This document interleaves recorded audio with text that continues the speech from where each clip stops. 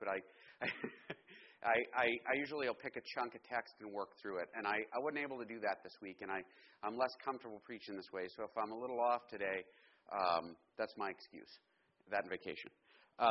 We're going to open with a word of prayer, and we're going to dive into this. And actually, I have a video clip today, which I'll explain before we start it.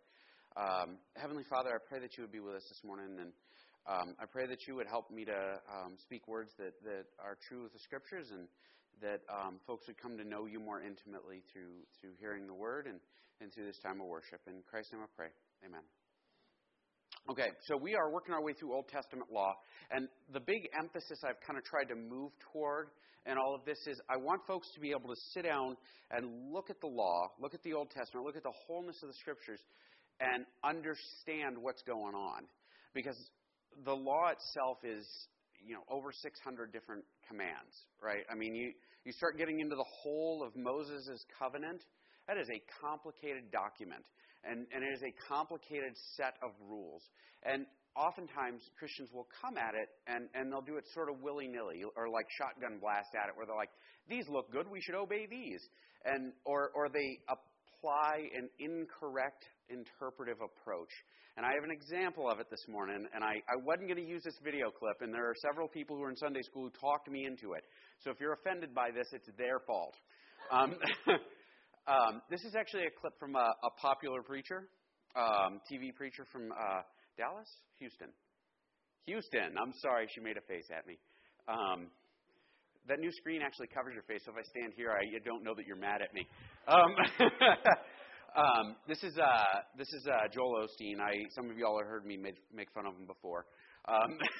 But this is from a message he did, and it'll kind of explain itself. He specifically talks about the dietary rules, the food regulations that are in the Old Testament. If you know any Jewish folks, it's called eating kosher, right?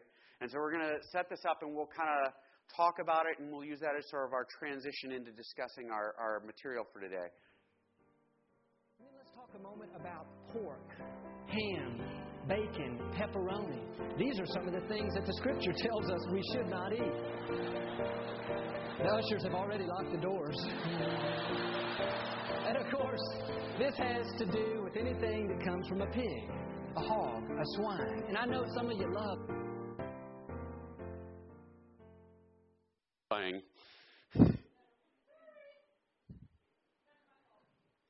Whose fault is it? Let's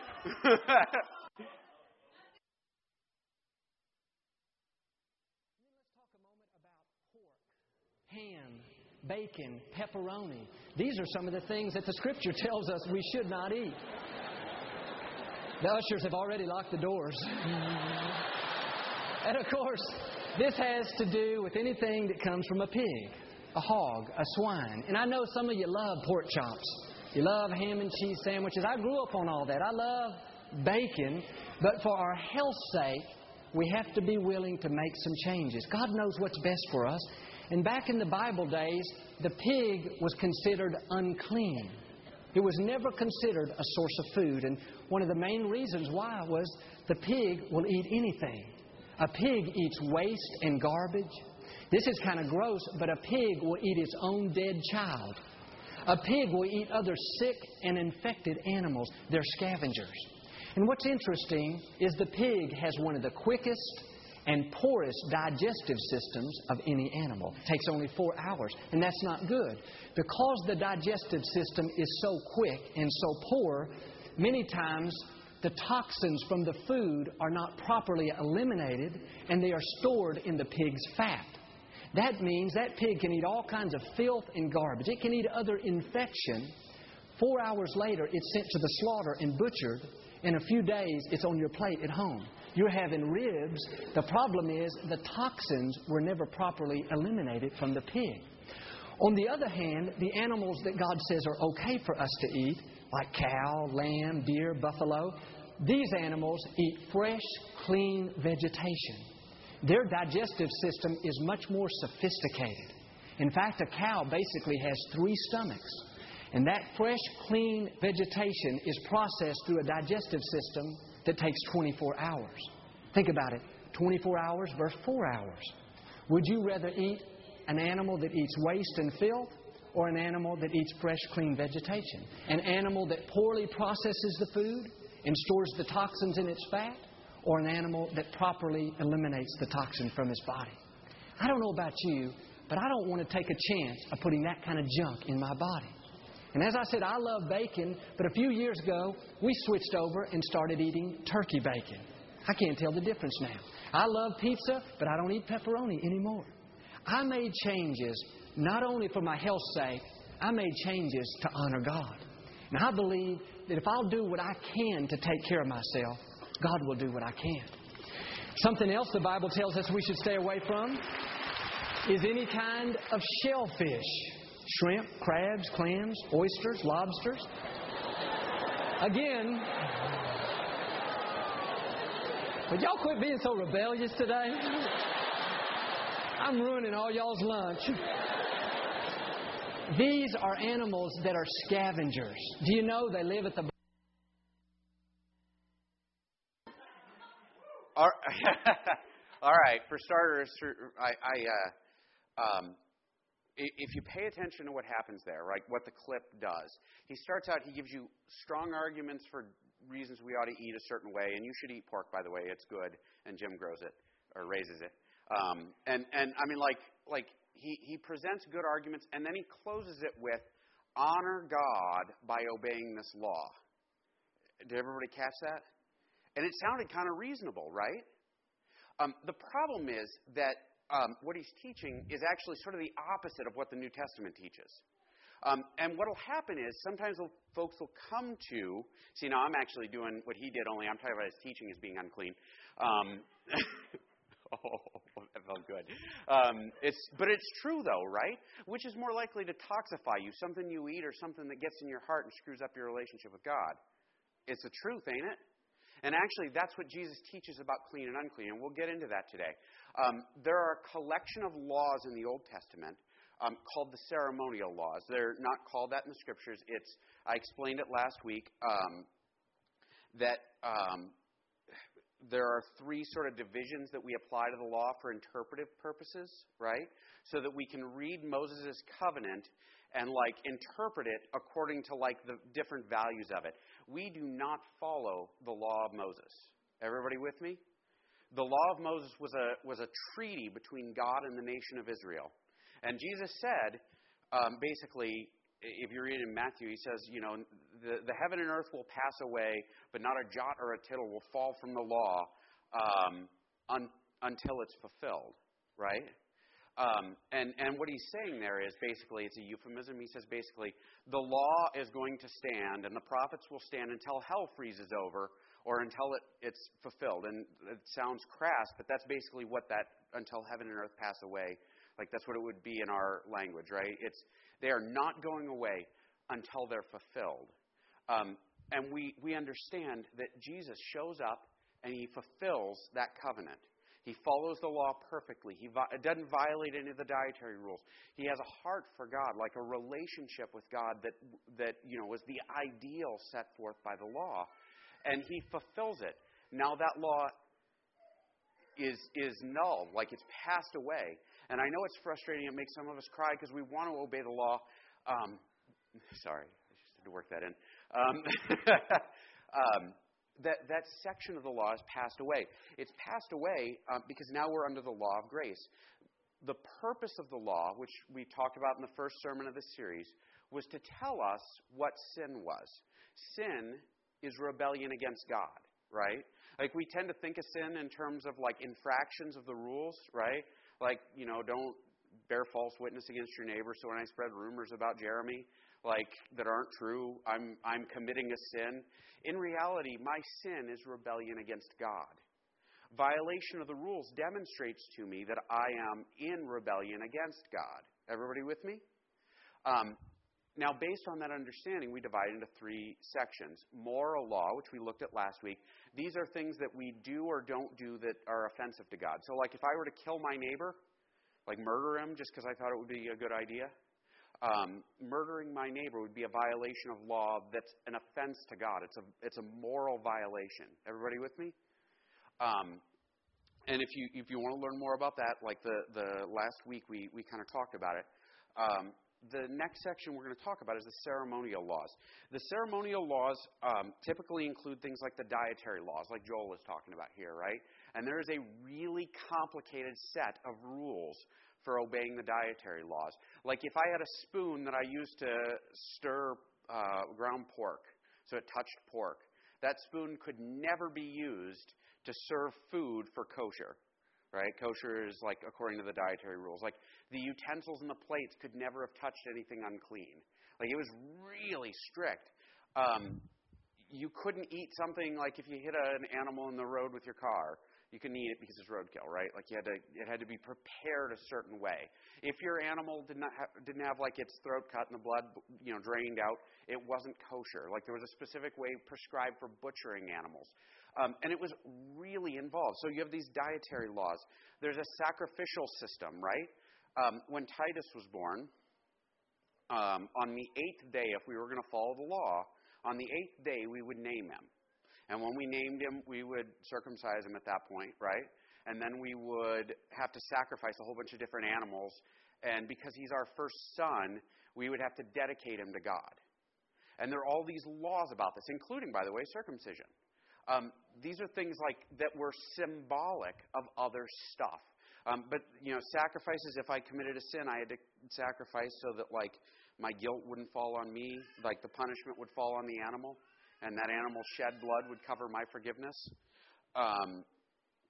There's laws about blood. For example, you couldn't eat meat with blood in it, so your rare steak, no good. And thank God that's gone. Related to women and their menstrual cycle, like because of the blood associated with it. There were laws that were very specific about interacting with a woman, or like you couldn't sit in the same chair she sat in while she's on her menstrual cycle, like because the blood specifically was the issue there, right? And I'll explain it in a little bit. We're going to come back to all of this, okay? Who could not attend worship? There were certain people that were not allowed in the temple. They were not allowed to go into certain places. They were not allowed to, there were very specific rules about these sorts of things. And these rules, there are folks, there was a big movement in the church over the last couple decades, actually, and it's still kind of common, where folks say, well, wait a minute, maybe these rules had a good purpose. Maybe we ought to go back and follow them so that we can be right before God. The problem is that these rules, whereas the moral law points in the direction of a specific set of moral behaviors we're to maintain before God, the ceremonial law tells us about deeper truths related to salvation, right? And related to how God's people are to behave. Me not eating pork isn't going to make any difference between me and God. Everybody got that? Not a whit of difference. Nothing. So we can eat bacon. I had bacon for breakfast this morning. And I enjoyed it because my wife made breakfast. It was great. So what do we do with the law? First off, we have to understand that, the first interpretive standard, if we're going to approach it, it exists to tell us what sin is. In the case of the ceremonial laws, the sacrifices, right, they exist to demonstrate for us the punishment of sin and our need for redemption. Everybody with me? Like, I need to be redeemed. When I do something wrong, I carry guilt before God. And I need to be saved from that. That's a price that needs to be paid. In the same way as if I were to steal, Michael's car, I would probably have to pay a civic penalty, right? Like a fine, and I'd probably have to go to jail for a little while and whatnot. That payment has to exist. So, the law exists first off to tell us what sin is. We cannot be right before God as a result of our behavior. I can't be super good in order to earn my way to heaven. Even the best amongst us will fall short. You think of the nicest, most well-behaved, most honoring God person you know, they are about a mile short of jumping high enough to reach God, right? You cannot earn your way there. And so this law demonstrates for us that we cannot earn our way to God. Instead, God sends His Son to obey it perfectly, and He takes punishment for our sins. So when Jesus is crucified, He is punished for the bad things I do. Everybody with me? I know this is sort of review, but we're working in a direction here. We can only become righteous by having faith in Jesus. Does that mean we ignore the law? No. We understand its purpose and we use it according to its purpose, right? Last week we talked about the moral law, which teaches us how to behave in a way that's acceptable to God. But we're not bound to that. Actually, we're dead to sin. We use those laws as guidelines so we know how to be in relationship with God. When I married my wife, I died to other relationships, so I don't date other women, right? Like that part of my life is over. That and because I, look like this, and that really kills it. Like we've died to sin, and so now we use the law to understand how to obey God because we're dead to sin. Now the ceremonial law has a different role. First off, we read in Hebrews, the law is a shadow of things that are to come. They're a shadow of the story of Jesus. If you go through the Old Testament, the cool thing about the Old Testament, actually we talked about this in Sunday school a little bit this morning, that the early Christians were able to sit down and look at the Old Testament and explain how all of that predicted Jesus. And like one of the early arguments for the truth of Christianity was that all of the Old Testament was this system that's reflected in the story of Christ. Like perfectly reflected and perfectly demonstrated. So we base our understanding of the law on the New Testament. So now if I open the Bible and I read, don't eat pork, right? I can flip to the New Testament where people are learning about the New Covenant and that rule changes. And if I'm going to decide which one I'm going to understand, which one I'm going to obey, the New Testament tells of the rule set that I live under, right? The contract between me and God. And so we look to the New Testament for interpretation of the Old Testament. With the moral law, you can go in, Paul, for example, lists off, don't get drunk, don't go out and worship things that aren't God, don't sleep around, don't go to orgies, don't do this, don't do that. All of these things you're not supposed to do because these are the moral law. And Paul is saying, still follow these things because these are guidelines for how to have a relationship with God. With the ceremonial laws, the New Testament goes through and explains every one of them and why they exist. And not why they exist in every instance. We'll get to that. There's sometimes a desire to interpret the law based on practicality. Okay? We saw Joel do that, right? What did Joel say? Why shouldn't we eat pork? It's bad for you, right? And that's why. And there's actually was this big movement where people would say, well, we should obey the dietary laws because they teach us how to be healthy. That is not the reason they existed. It may be a tertiary purpose. It may be a purpose that was like an added benefit. The primary reason for the dietary laws had nothing to do with health. Everybody with me? They didn't. It's not that deep of a truth if you think about it, right? I mean, like at the end of the day, what spiritually is there to be gained by knowing that if I don't eat pork, I'll be healthier? Or that if I eat crab, I might get, parasites. You get that eating at McDonald's. And anyway, that's not even mentioned in the dietary law. In reality, the ceremonial laws point to general, larger principles about Christ and the church. Whenever we encounter the ceremonial law in the New Testament, it is always said to no longer be in effect. Everybody with me? We're going to work through some chunks of it, and I'll explain this. It'll probably make a little more sense. I hate doing this kind of long front-loading because it's hard to listen to, right? So let's look at the sacrificial system. This is from Hebrews. For the law, since it was only a shadow of the good things to come and not the very form of those things, can never, by the same sacrifices which they offer continually year after year, make perfect those who draw near. So every year they would sacrifice animals for the forgiveness of sins. But the sacrificing of animals can't really forgive your sins. Does everybody get that? Like if I, take a sheep out in the yard, buy one from Claire Alderdice and, take it out and sacrifice it and say, all right, I'm forgiven. In reality, I just killed a sheep in the yard, and that's it. Like, that is all I did. And I probably ticked off the neighbors. And I may have violated a Montana law, but anyway. You're not allowed to slaughter animals in town, right? I don't think you are. Anyway, so the law could never make them perfect. The sacrifices, otherwise, they would. would they not have ceased to be offered? Because the worshipers, having been once cleansed, would no longer have had consciousness of sins. But in those sacrifices, there is a reminder of sin year by year. For it is impossible by the blood of bulls and goats to take away sin. So Paul, or whoever wrote Hebrews, I'm going to go with Paul. Paul is saying, look, that sacrificing of animals year after year reminded you that you have punishment coming, that you are wrong before God, that you have sin that demands like payment. You know, the evil thoughts we have, the greed, the desire for things that don't belong to us, the lust that we harbor in our hearts, our anger, our hatred, all of our resentment, all of the garbage that we pile up, right?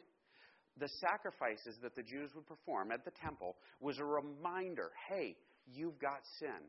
You have these sins that are there. Because if it was sufficient, they'd only have to do it once. And having done it once, they would be clean and made new, right?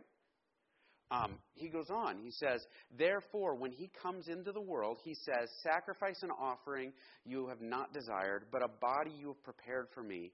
In whole burnt offerings and sacrifices for sin you have taken no pleasure. Then I said, he's quoting Scripture. Another passage he quotes, then I said, behold, I have come. In the scroll of the book it is written of me to do your will, God. After saying above, sacrifices and offerings and whole burnt offerings and sacrifices for sin you did not desire, nor have you taken pleasure in them, for they were offered according to the law. Then he said, behold, I have come to do your will. He's talking about Jesus. Jesus shows up, Jesus comes, does God's will, and he takes away the first in order to establish the second, meaning that Jesus was sacrificed for our sins, the same way that the bulls and goats were sacrificed as a symbol of forgiveness, right? And pointing forward to Jesus' sacrifice. So like when we look at all of the sacrifices, and man, there are a lot of them. If you want to read about blood and guts, book of Leviticus, start at the beginning, work your way through. I think Jeremy just read it a month ago, right? And it is one thing after another. If you find a skin rash, these are the sacrifices you're supposed to offer. If you... if you have a baby, these are the sacrifices you have to offer to cleanse yourself. And these are the sacrifices you have to offer to redeem your child. And these are there are sacrifices for one thing after another. And it all points forward to the redemption, to the making new, to the death and resurrection of Jesus. Everybody with me? So when we read those sections of the Scripture, we can look and say, these are about Jesus dying for my sin. This is a deeper truth that's in that story. Got it? So that's the purpose of those. Like this is the reason that the sacrifices exist, was to tell us about Jesus. The dietary regulation. I'm going to explain this before I dive into it. We're going to talk about lobster, right? Anybody not like lobster? Really? So you guys, I don't know. Is a lobster a fish? Is it? It's a crustacean, yeah. It's not a fish, right? Is it a land animal? No. It is actually an animal that is standing between two very clearly divided groups, right? Fish, things with scales that live in the water, and animals that wander around on the land, right? It is standing right in the middle of them because it's sort of like a land animal because it's got legs and arms and little pinchers, and you could actually put it on the land. It'll survive for a little while. I don't think it'll last long, but I don't know that much about crustaceans. It's right in between. The dietary laws specifically delineate whole groups of animals, right? And they're restricted to eating only things that fall within whole groups. Everybody got that? So like catfish, do catfish have scales? No, they've got skin, right? Well, because they've got skin, they're sort of like land animals, right?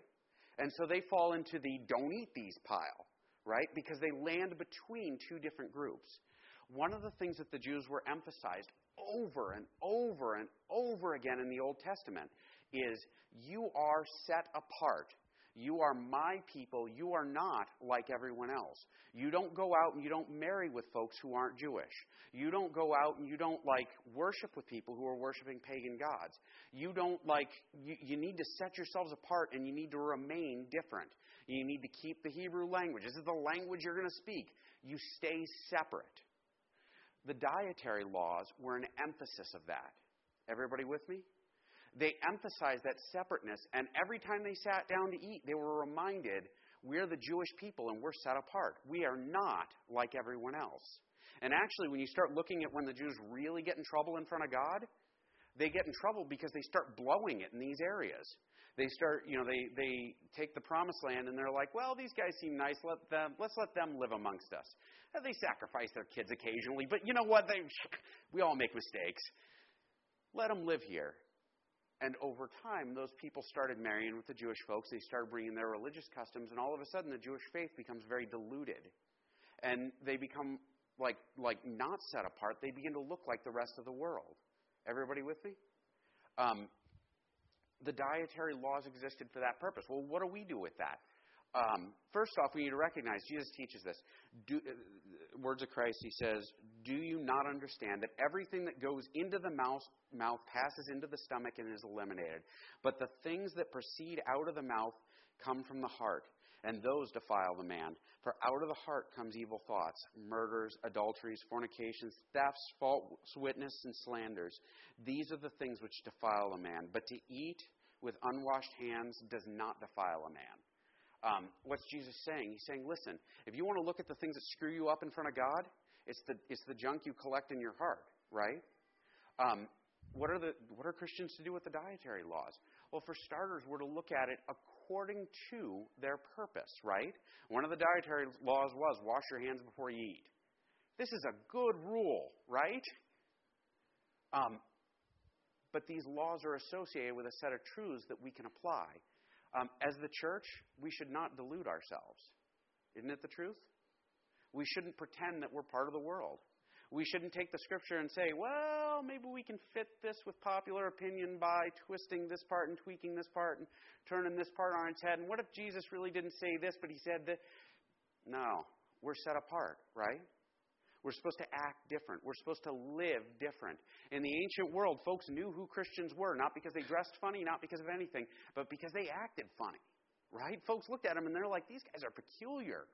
What are we supposed to do with them? There was a common accusation in the ancient world that Christians were atheists. Why? Because they only had one God. And everybody else worshipped everything. I mean, they worship things to hedge their bets. We're going to sacrifice to all of these different religious systems just in case one of them's not true, or just in case one of them, the gods decides to help us out. And the Christians wouldn't do that. In fact, the Christians wouldn't worship the emperor, and that was a thing that got them in an awful lot of trouble.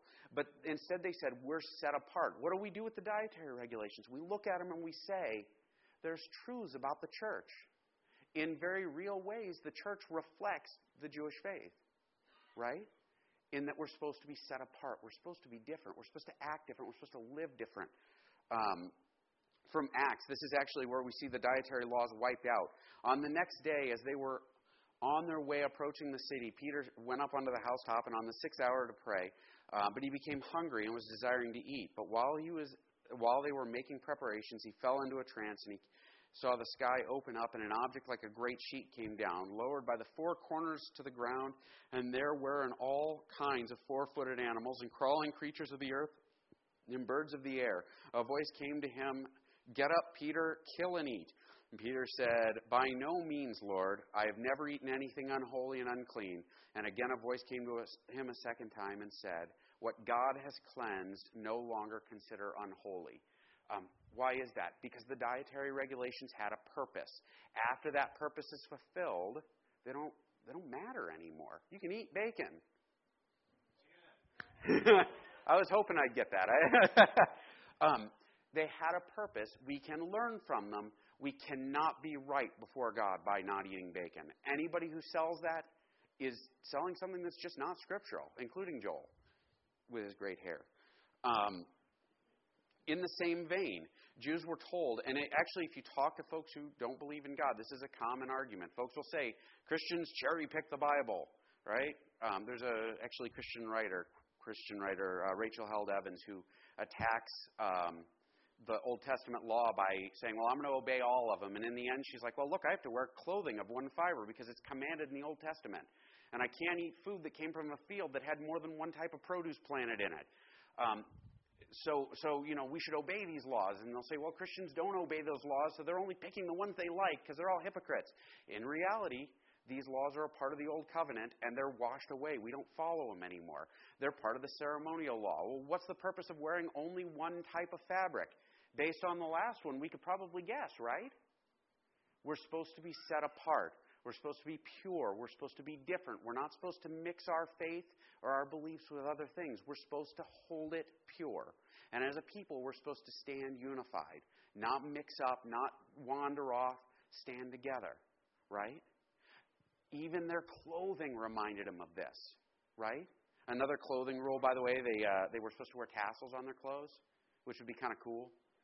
And the scriptures actually say the tassels are there to remind you to obey the law. So every time you look at that stupid tassel hanging off your clothes, it's there to tell you, obey the law, right? Remember the covenant. We don't live by the law. We live by grace. We're in relationship with God. Circumcision. If you don't know what circumcision, ask your mom and dad when you get home. I'm not going to explain it today. Well, I have to do this, I guess. Doggone it. In the early church, there was a huge argument. Do Christians have to be circumcised in order to be Christians? And they went back and forth and all these fighting about it. And in the end, there was a council, right? The first church council, the Council of Jerusalem. The apostles gathered up, and all of the followers of Jesus, like guys who knew Jesus, they gathered up and they sat down and they had a meeting in the temple. And actually, one of Paul's guys, Titus, I think it was, had to get circumcised to go into the temple. And so he was circumcised, not to be right before God. Like one of the things they discussed was, when Gentiles convert, do they have to get circumcised in order to follow Jesus? And they discussed it. And in the end, they said, nope. Paul went around and taught for years. Anybody who teaches you to be circumcised, to be right before God, is telling you to obey the law. And if you think you can obey the law perfectly enough to be right before God, have at it. But you can't. Everybody with me? We don't do circumcision to be right before God. A lot of people do it for cleanly reasons or whatever, but circumcision is not something that can ever make us right before God. It was actually symbolic. In Colossians, we see part of this. For in him the fullness of deity dwells in the bodily form. That's Jesus. And in him you have been made complete. And he is head over all rule and authority. And in him you were also circumcised with a circumcision made without hands, in the removal of the body of the flesh by the circumcision of Christ, having been buried with him in baptism, in which you were also raised up with him through the faith in the working of God and raised from the dead. What he's saying is, listen, circumcision points forward to the time when Jesus would die for us, and those of us who have faith in Christ, the sinful part of us, the flesh, the part of us that desires sin, it's cut off because we die to sin and it's thrown away. Circumcision points forward to us being made new apart from our sinful flesh. I'm sure there's great symbolism in there, like related to the act itself, but we're not going to talk about it this morning. Ultimately, when we look at something like circumcision, what do we learn from it? Well, we don't learn circumcise your kids or they'll go to hell, right? We don't learn do it because it's healthier. That's what the Bible says. We learn when we're in Christ, our old self, the part of us that's dead, the part of us that is dragging us to hell, is cut away, and it's tossed, and it's gone. And what remains is a new creation in Christ. That's what we do with it. That's the purpose of this law, is to point forward to Jesus. I think that's actually application. So what do we do with it? First off, recognize if you are a person who is in Christ, you are free, right? You do not have to spend your time being absolutely careful to obey every law perfectly. Everybody with me? Anybody ever struggle with that where you're like, I've got this sin, I keep doing it, and I'm in trouble. Like, I have to do it or else God will squish me. Ultimately, we obey the law, right, to be right before God. But not because it'll make us right before God. We're right before God because of Jesus. We obey the portions of the law that pertain to behavior because that's part of being in a relationship. In the same way as I don't date other women because I'm married, because that's a rule that's a part of our relationship. I could probably get away with it, but it would definitely mess up our marriage. And there's no school for the blind around here. I tell jokes to see how many people are still paying attention. We can see deeper truths in it. When you look at the law, when you look at the Scripture, there is nothing that you cannot derive at least something about God from. Even the genealogies, honestly. But in these laws, we don't follow them to be right.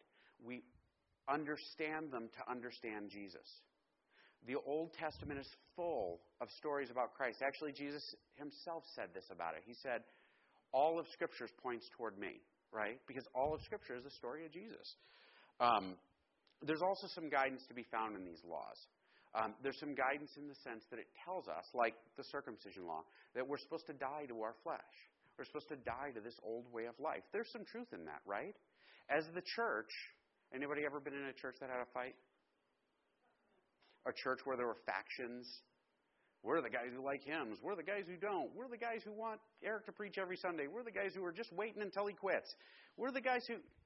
That's division, right? We're supposed to be a fabric of one type. We're supposed to belong to each other. We're supposed to be in love with each other. We're supposed to take care of each other. We're supposed to walk together and live together. We're supposed to invite each other over to each other's houses to eat. This is the way we're called to live, and we're actually demonstrated it in the truths of these laws. Because if we don't do it, we'll go to hell? No, because doing it is part of having a right relationship with God. We're going to close in prayer, and we're going to eat lunch, right? Let's pray. Or do we have a last song? Do I ask beforehand? We do? Okay. Jess is gone. She usually tells me. Let's pray, and we'll close with a final song. Heavenly Father, I pray that you would be with us today. Help us to learn to read your law and discern, Lord. Help us to learn to read your law and come to know you more intimately through the truths that you give us. I pray, Lord, that we wouldn't desire to be shackled by the law or by obedience, but that we would desire to be set free in Christ, free from sin, free from the desire to sin, free from the threat of the punishment of violating the law, Lord. I pray that you would give us grace and help us to live in this new way. Amen. Next week we'll be looking at the final section, the civic codes. Until then, go in peace.